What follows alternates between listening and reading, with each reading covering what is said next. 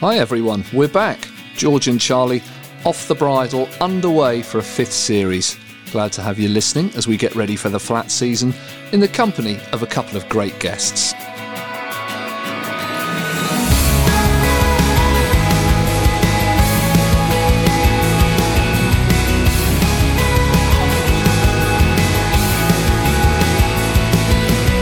As always, it's racehorse trainers George Scott and Charlie Fellows joining myself, Tony Rushmer, for our podcast that's partnered by Fitzdares Bookmakers. We've been a bit in and out in our running the last couple of seasons. Some bold shows followed by some, well, no shows. But a few weeks back, we all got together and inked in a recording date for each of the next 9 months. And hey, we've managed to stick to the first one. And a top first episode we have in front of us. Rising star of the saddle, Dan Muscutt, is in the room. And we'll be linking up with Ed Crisford, who's in Dubai. But let's get started with Scott and Fellows. Welcome back, George. Welcome back, Charlie.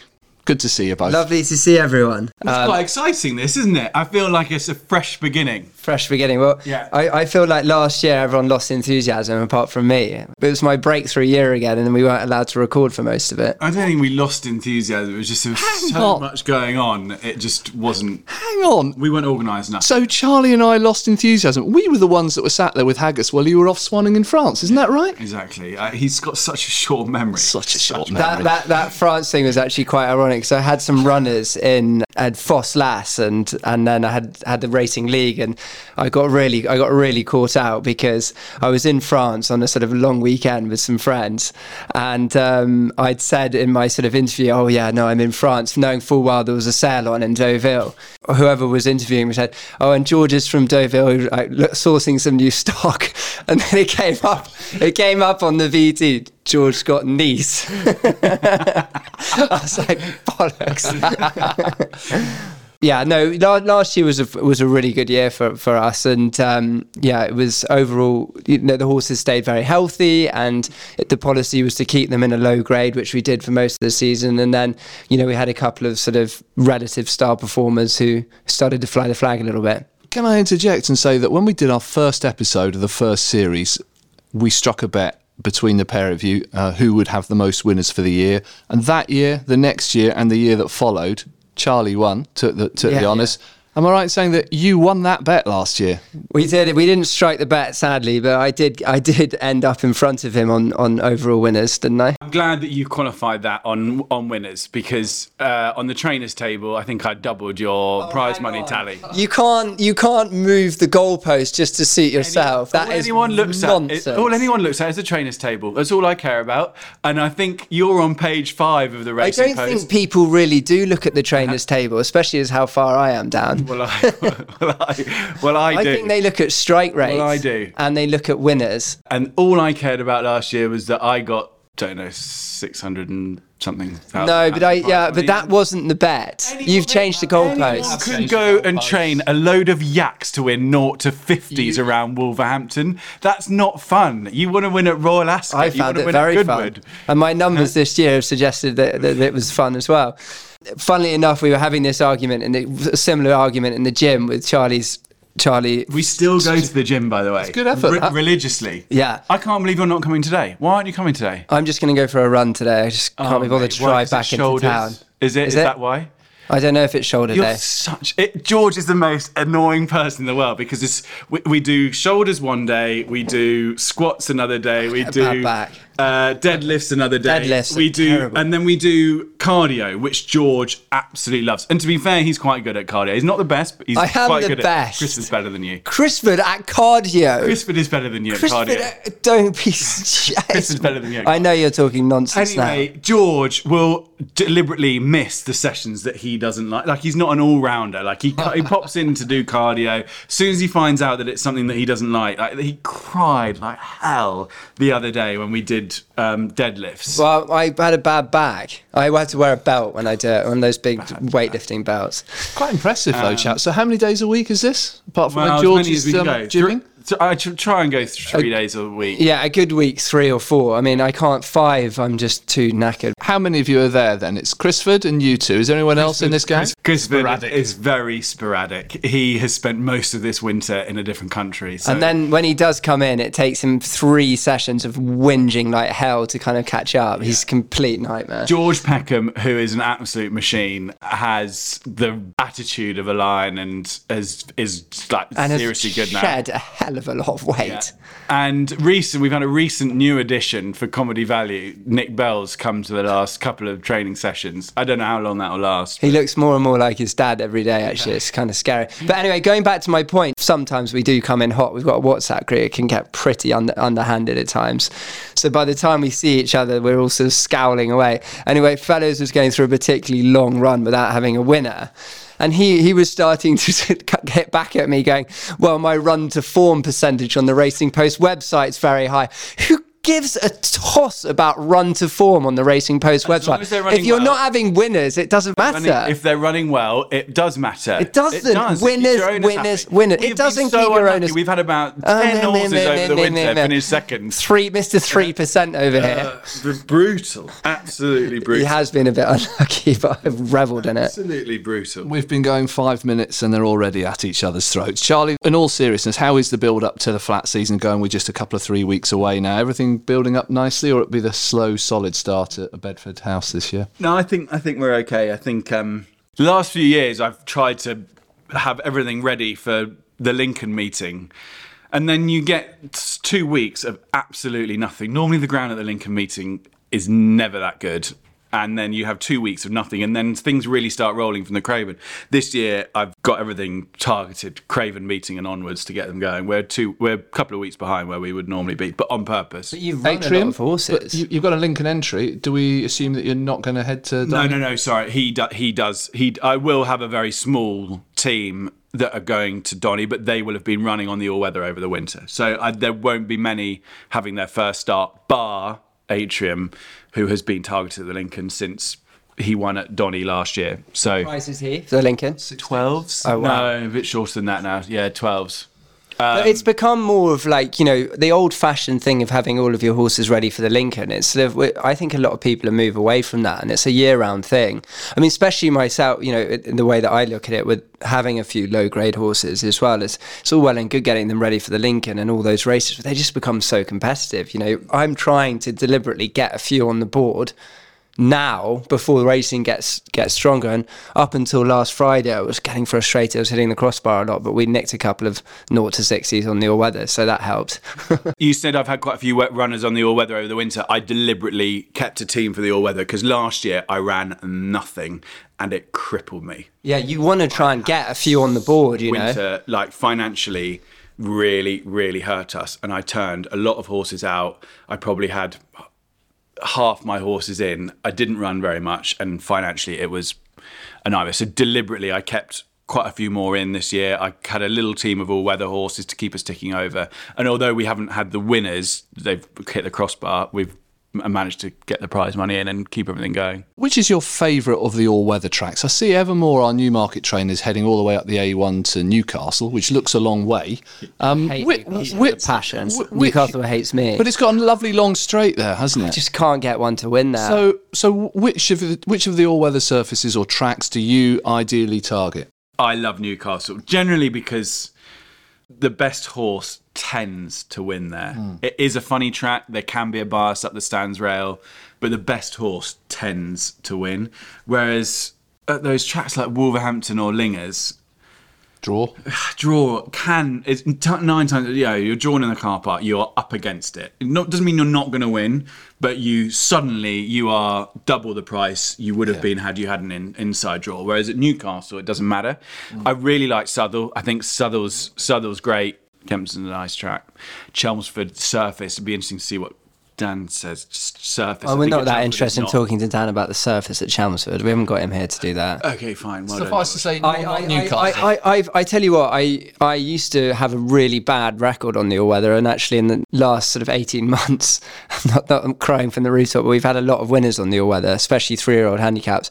And just anywhere other than Newcastle, I don't mind. Why not Newcastle? We've just heard from Charlie, the best horse tends to win. I don't know. I've had a lot of seconds. I probably had 10 seconds. So, maybe it just hasn't gone my way. But my form guy and I sort of had a little think about why we weren't winning there. And it's quite a specialist track, Newcastle, and a lot of northern horses win there, and a lot of northern horses run there every week. And I think sometimes they just go down the road, they're comfortable there, and they're harder to beat. Charlie, the Newmarket trainers do very well in novice races up there and the better races, but the low-grade races are often won by local horses, and I think they just it's like playing at home. I think they're hard to win those races. It's a very tricky track to ride. I mean, my form guy, Ed Frost, absolutely loathes it. Hates the track. I mean, every time I enter one there, it's like, what are you doing? And they cannot work it out. They cannot work out that out from a punting angle.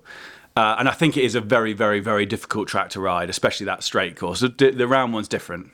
Want to ask lastly about our two special guests we've got. They're people you know well, George. Obviously, Dan rides for you plenty, and you're good pals with Ed, as you are, Charlie. Tell us a little bit about Dan and why we're having him here today, and what's impressed you about him riding for you over this last year or so. Yeah, I think everyone in Newmarket's impressed with Dan. What he's managed to carve a niche for himself, whereby he's very accessible to lots of trainers, and his work ethic is probably the most significant thing for me.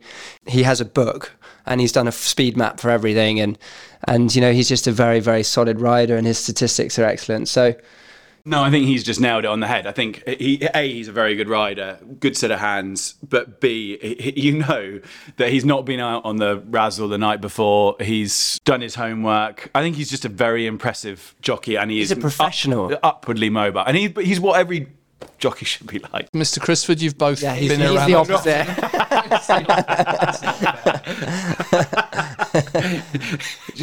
Ed and I have been obviously best friends for 15 years, and actually Ed's kind of a new friend for Charlie, in the sense that you've only really properly got to know him since he's joined, since we've all done this gym thing, haven't you? And it's been quite a bromance. The funny thing is, I went on holiday with Ed when he must have been 6-7 years old, and I was not very much older. And we went and stayed with them in Dubai at his parents' house. So I have known him for a very long time. But as George says, we've only become sort of really good friends in the last few years. But he's an extraordinary character, Ed. He's one of those people that everyone loves. He's a great, great people person, and very, very funny guy, and always manages to work a situation so it works absolutely perfectly for him. So the least amount of work he can do, but the maximum effort. So, if he comes into the gym and he's not really feeling it, he'll manage to just kind of twist the situation, and so it works for him. And they've got a great thing going there at Crisford's Racing. Simon, obviously probably one of the most respected figures in the whole of racing, world racing, decided to go and train, and they've done a brilliant job. And I heard Matt Chapman describe them as a boutique stable. I think, that was probably slightly wide of the mark because of the amount of horses they have. But what they have is they've got some of the best stock that money can buy, and they're coming up with the goods. So this World Cup is a huge moment for them. And I'm thinking about classics and guineas in relative to English trainers. Simon Crisford founded the World Cup under Sheikh Mohammed's vision, and I bet they could never ever imagine coming back to this race with the favourite. It is a massive moment for them, and that's why I don't know that horse is called Algiers. Yes, exactly. So Ed, impressively. Yeah, we'll have Ed on. We'll talk to him about Algiers, who's been a revelation since hitting the track at Meydan, and is a worthy favourite. Well, the turf season is not far away. Before that, we have Dubai World Cup night on Saturday, March the 25th. And right up there, vying for favouritism for the big race, is Algiers, a 6-length Group 2 winner at Meydan last month. The 6-year-old is trained by Simon and Ed Crisford, and the latter joins us now from Dubai. Eddie? Eddie, can you hear us? How are ya? Yeah. I can hear you. We're recording, Eddie. Have you managed to find a nice quiet spot outside Zuma? Yeah, well, no, I'm just on the way to evening stables. Oh, of course you are, that old chestnut. We want to get you on because it's an exciting time for you and the Crisford Empire. You've got the favourite for the World Cup, which I know is enormously exciting. there's a huge history to the race with your father being, heavily involved in setting up the carnival. And how does it feel to be lining up with the favourite? It's one of those sort of things, like it's a dream come true, really. I mean, to have a horse good enough to compete on these dirt races, a lot of English trainers, it's very hard to find a horse that can run on dirt.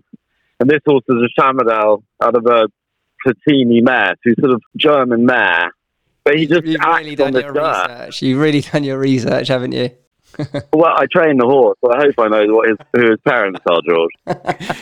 I was about to say this conversation was feeling very strange with us all being very serious when normally we're all slagging each other off the whole time on WhatsApp or on the gym. Just wait for the end of the speech, then I was going to start laying into you, Charlie.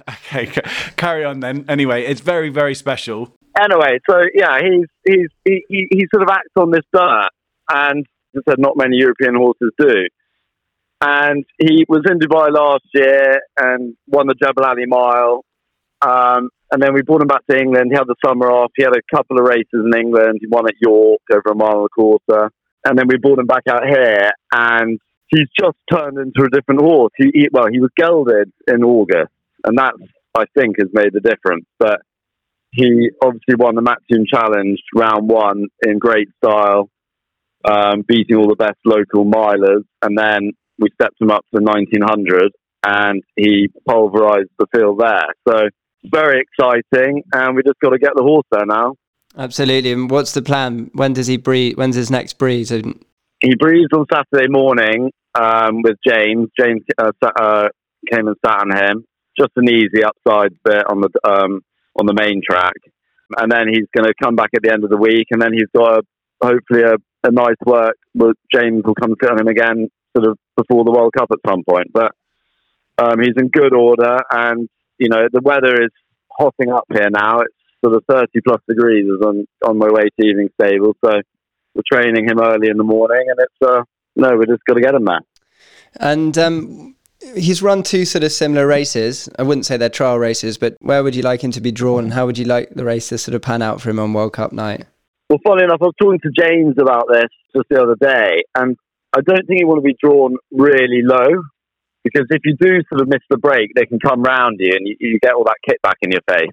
This year, he's had the widest of wide draws. I think he's been like 11 of 12 and 13 of 14. So he's had some terrible draws. I hope it's sort of 4 to 8 would be perfect, I'd say. But, I'd rather probably slightly on the outside than the inside.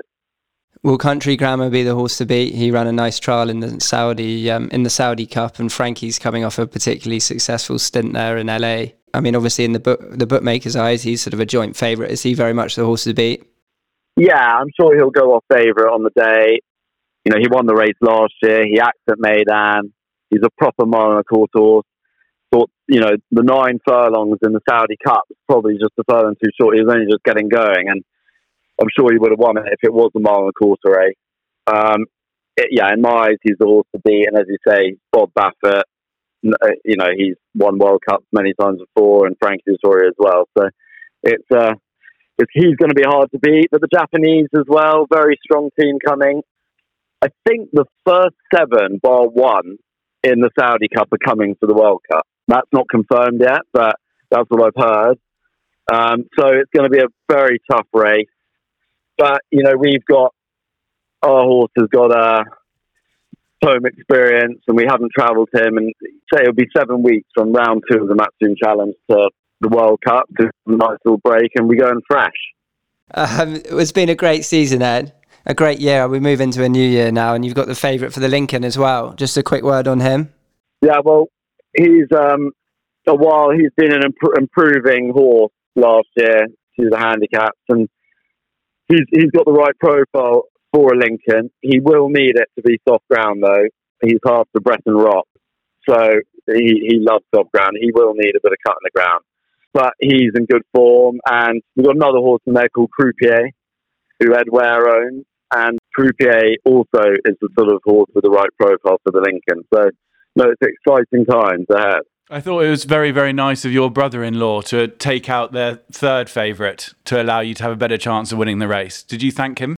It was lovely. I have thanked him, and no, I saw that yesterday, and so no, with Lincoln, it's always a tough race to win, isn't it? So for the listeners, we're talking about Harry Charlton, who is married to Ed's sister, and the Oki Kobe was declared a non-runner yesterday, who was third favourite. Two great racing families binded together by marriage. Yeah, it was two dynasties coming together. I'll be firmly supporting you in the Lincoln because Charlie's got a fancied runner in that as well. So, it'll be. Well, George, we come up against each other today. Old Base Note and Pridwin. I know. I was going to touch on this, but sadly it will have run by the time the podcast comes out. I was just going to ask you if you're going to make the running. Doesn't it much pace on?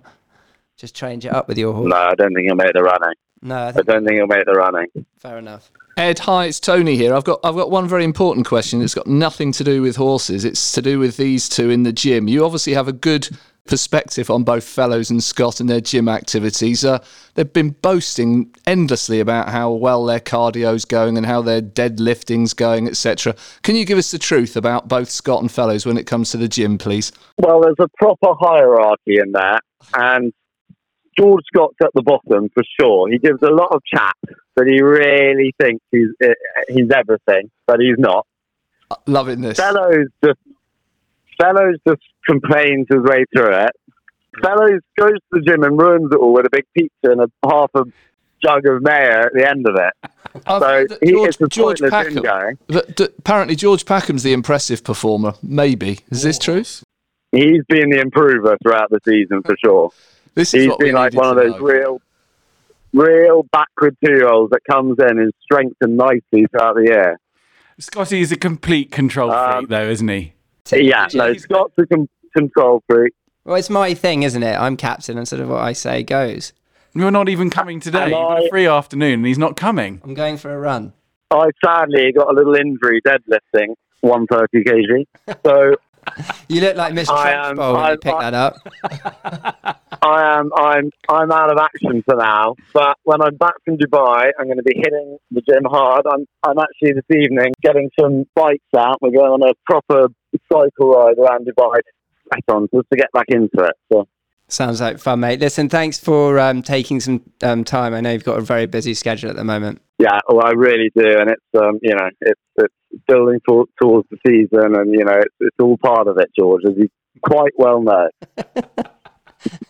Mate, but honestly, it's going to be one. I know how on a serious note, I know how important this is to you and to your dad, and it's a really massive moment, and I'm hoping to be out there. So, mate, thanks again. All right. We'll see you soon. Thanks very much for having me on. It's our pleasure.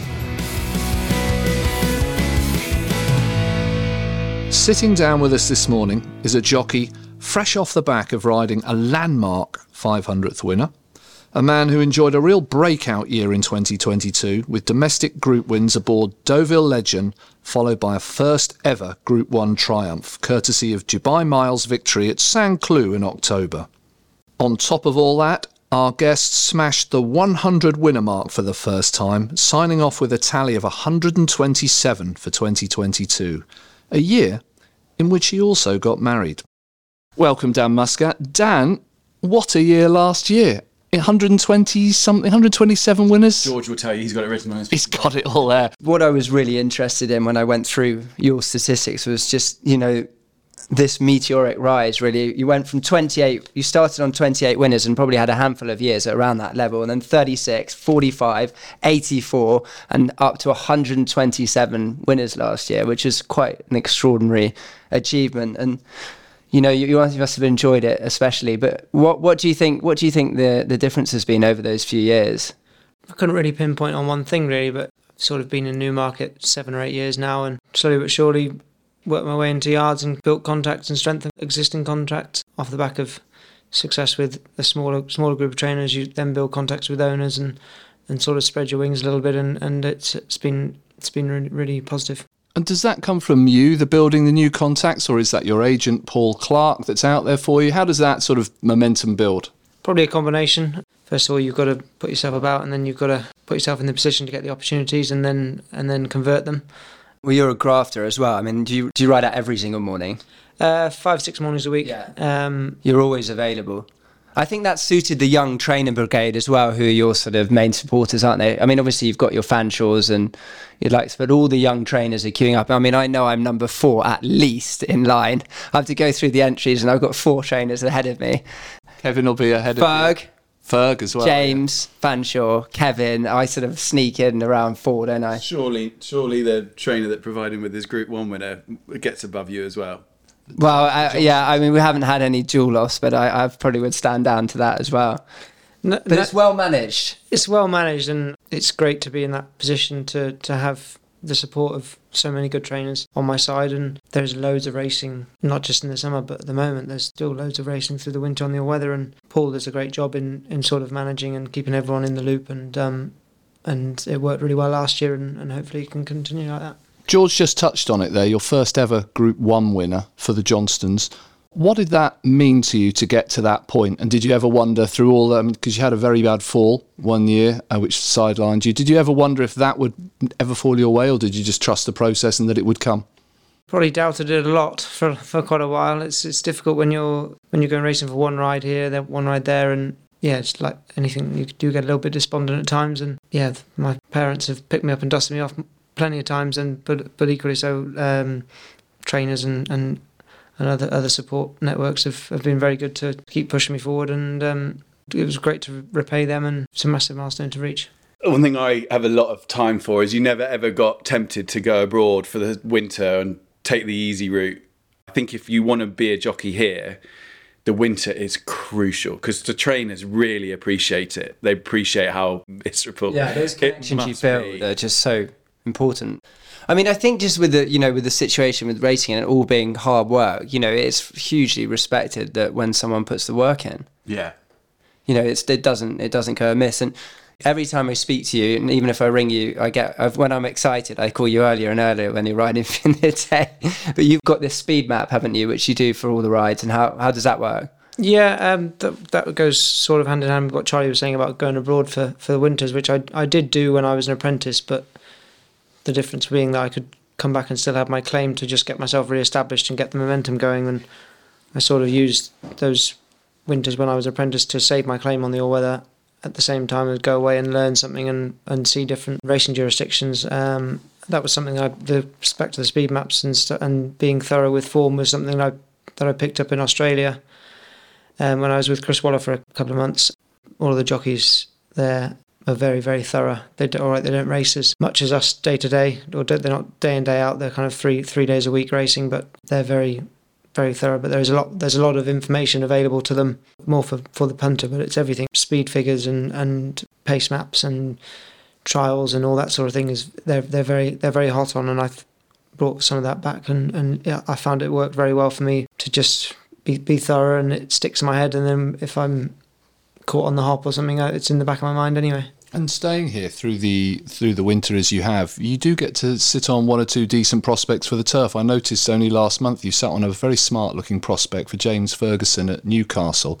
Horse called Canberra Legend, is that right? Yep.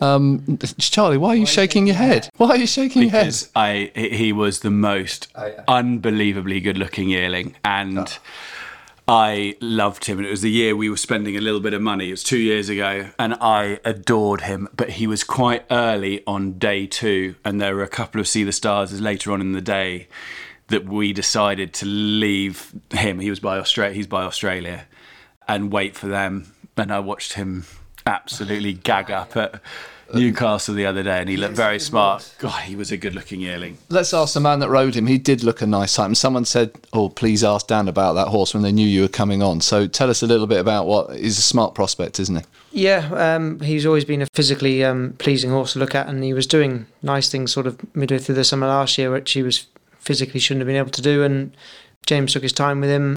He didn't really turn the screw on him till after into the new year, and he came to hand and won well first time, and hopefully he can keep progressing as the year goes on. He certainly ticks a lot of boxes at this stage. What about Dubai Mile? Do you keep you'll resume that partnership on the turf in the spring? Yeah, hoping to go and sit on him at some stage over the next couple of weeks up in Midland. Not sure where his first intended target is just yet. I'll leave that to Mr. Al-Sheikh and Charlie Johnson. And he's an exciting horse. Just quickly, obviously, we touched upon these young trainers. Tell us a little bit what it's like riding for James, Kevin, myself. Instructions-wise, James, one of the most neurotic people, one of my best mates, but still one of the most neurotic people I've ever met in my life. What was the build-up like to riding that horse who had such a big reputation? Dan, honesty is the best policy here. So it doesn't go any further than just these 4 people. These 5 million listeners. Yeah. What is it like, the instructions and the build-up to these races? To be fair, like a lot of the people that I'm predominantly riding for at the moment, they know how I work and I know how they work, and through having good success over the last sort of 18 months, 2 years, they kind of leave it to me. This might be where I'm going wrong. No, I'm not saying that they leave it to me entirely, obviously, but like you said, most of the time I'm sitting on these horses in the mornings as well, and a lot of the times plans are discussed in the mornings when they're galloping, and we sort of have a rough idea of how things should go, and I like to be given the confidence to ride a horse. So Ferguson doesn't call you up 10 times before a race or anything like that, changing his tactics every time? No, not all the time. He had a horse run for Qatar here. I watched it. I watched it with him, and oh my god, it got beat. It ran a blinder first time out. Look, win next time, no problem. He couldn't get him off the sofa for 10 minutes. Head in hands. Oh my god! So he just got beaten and made and ran a blinder. It was odds on again, wasn't it? They get, like his first time out, they get quite right. They're nice horses, but. Yeah. They get backed, right? Backed properly. So Dan, give us a horse to follow, like in the short term on the all-weather, and then maybe a longer term prospect. A horse that you've kind of, that you're looking forward to riding in the next week or so. It'd be difficult to pinpoint just one. I'm looking forward to seeing where Deauville Legend comes back after his trip to Melbourne. He was very tough last year and got his rewards on track, and hopefully he can sort of pick up where he left off on these shores and Rocket Rodney, of course, yeah. Is he still in training? I think he'll go under the radar. Do you know that? Rocket Rodney's in training. He's not going to sit until Royal Ascot though. Oh, okay. Straight there. Protect that mark. Yeah. Yeah. For the Holly route. Yeah. He was impressive at Sandown, and Goodwood was a great run, and obviously Royal Ascot, but he never clicked back in like that the rest of the year. But No, I mean, Yorkie ran well, but we felt like he was idling and just being a little bit lazy. So we went to France with some headgear on and from a wide draw, and he picked up a stress fracture that day. And now he'll just go straight to the Holyrood handicap, because those 3-year-old sprinters rated 100. There's no options for them in the first half of the season. I'd hate to go and run a massive trial and get 106 and then have nowhere to run, because he's a good slip off a King's Stand at the moment as a 3-year-old gelding. So he'll go straight to Ascot, and something to look forward to. Can I just ask, do you, with the Johnson situation, will you hope that Dubai Mile gives you more opportunities there? Obviously, you say you're going up to Midland. Can that be a relationship that may or may not flourish a little bit more as the months unfold? Yeah, for sure. Charlie's obviously got plenty of jockeys as well up there, but they've built up a good association with them last summer, and seemed to work well, and hopefully this horse can take us to some nice places this year. And we started with George listing your fantastic sort of rise from however many winners it was that first year, 28 through to 127. What do you target this year? How do you trump that? I mean, you're up to 36 winners and it's only early March. Well, what's on your mind for aspirations and targets for this summer? I'd love to be competing in sort of the big races more than I was the past year. Obviously, would love to bag another Group 1. And the one that slipped by us last year was a Royal Ascot winner. Got beat twice in 2 days. It'd be lovely. Head the neck, so that would be big on the list. I'll see if I can find something for you, Dan. Bad dream.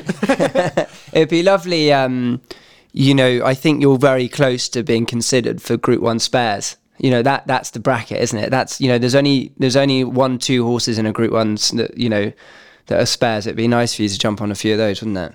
Can I ask you another question, slightly off topic?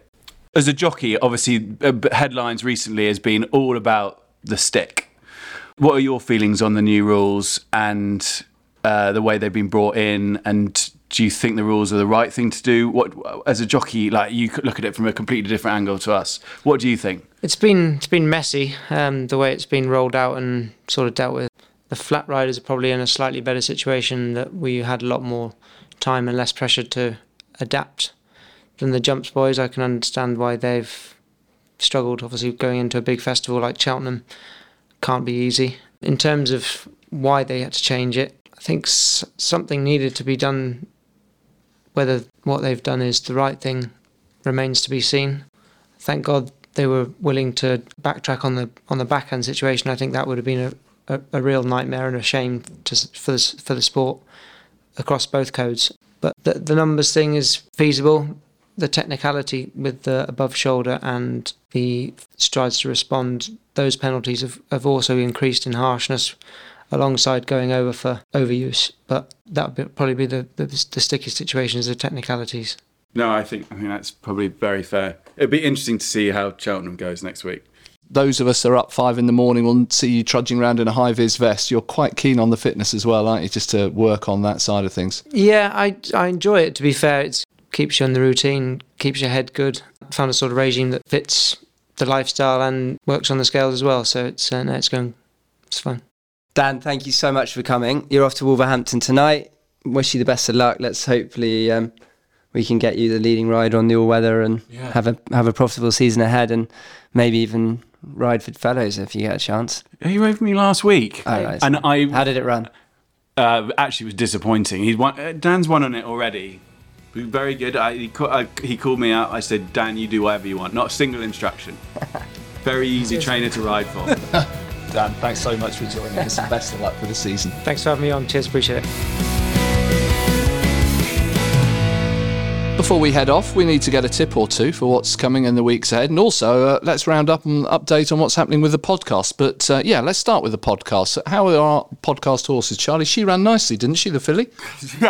Yeah, eventually. After about £9,000 worth of travel costs, which I had to pay for, she refused to race for 4 times. She didn't refuse to race 4 times, George. She did go to the races 4 times and ran on the 4th attempt. It was extraordinary. She has always been quite tricky in the stalls. So the first time she ran, she went in good as gold. She was standing good as gold. And some horse next door to her kicked off, set her off. So they both got withdrawn. Wasn't her fault. Bitterly unlucky. Then she went to Kempton. And somehow, I'd got no idea how this happened. She ended up in the stands at Kempton in the crowd. They've said they've never seen it ever before in their life. Their horses never got through there. As they went to put the jockey on, something spooked her and she bolted off, and they'd taken the lead rope off already. And she managed to get through a gateway where the people go from it being inside the parade ring to the stands. And she went up the stairs and went into the stands, so got withdrawn again. Then she had to go to Chelmsford again to go and do a stalls test. So that was her 3rd trip to the races without running. Passed the stalls test, and then eventually we got there on the 4th attempt, and she ran really well. She was 3rd, perfect debut. But she had quite a hard process, as explained just then. So we gave her a break afterwards, backed off her, and she's now just started cantering up Warren Hill, and she'll be ready end of April time to start again. But yeah, I think she's probably not a bad filly. I don't think she's a superstar, but she's definitely not useless. Winning races, no doubt. George, my horse. I haven't had a runner for the podcast since about 1992. But this horse has taken a bit of time to come together, Zeppelin. But he's galloping now, and he's going to start in the middle of the month. And he's had a few issues, so I haven't put the gun to his head at home. So we'll just let racing bring him forward, and we'll make a plan as to how he runs first time. But is that a code word for we're going to get him handicapped? He might get himself handicapped.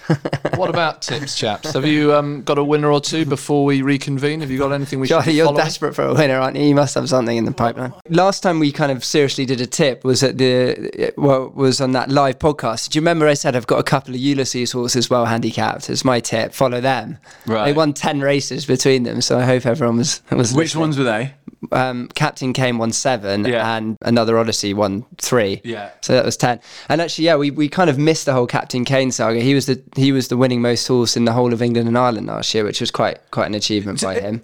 That he won more races himself than any other horse in that. That is actually a very, even I will admit that's quite a good achievement. Yeah, no. Seven races. Was that outright or did he share? He shared it, but he had a better win percentage than the other one. What was the other horse? One of Mick Appleby's. Of course it was. I mean, Mick Appleby probably had like 2nd, 3rd, 4th, 5th. Yeah. He's probably already had one that's won 7 already this year. And the captain's back for this year in some way? At some point? Well, he's back. He's back. He's not back in mind. He's back in body. He's run poorly twice, but I think he's just going to have to work himself back into form.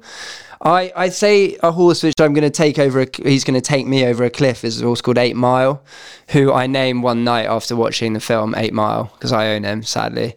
And he's definitely handicapped to win races. And I think once he wins a race, he could just go and win a couple. So my tip would be 8 Mile. The Dream in the Phillies race on Good Friday. I'll take Newcastle. your bets. I'll take your bets. Oh, Philly. What price will she be? I don't know. Because she's not qualified. She runs on Saturday to qualify. Again? She has to. Jesus, you've kept her busy. She has to. She has to keep busy. She's a very strange filly. She hates, you have too long a gap between her races and she flies ahead. The busier she is, the happier she is. She's just that type of filly that's going to pop up as well, isn't she? Somewhere like Newcastle will really suit her. To sign off, do we think we're going to manage this once a month thing? I think we recorded about 4 or 5 podcasts this year. We've got them in the diary. Are we going to be a bit more optimistic? We signed the contract. No, it's done. It's done. Apart from if I start whopping fellows again, which I'm going to keep my mouth shut because I'm sure it'll go the other way this year. He does and did have double the amount of horses I have, so... We'll be back in April. You heard it here first. Double the amount of prize money or horses? Horses. You have twice as many horses in training. And prize. No, that is absolutely not true as well. You're lying, but there we go.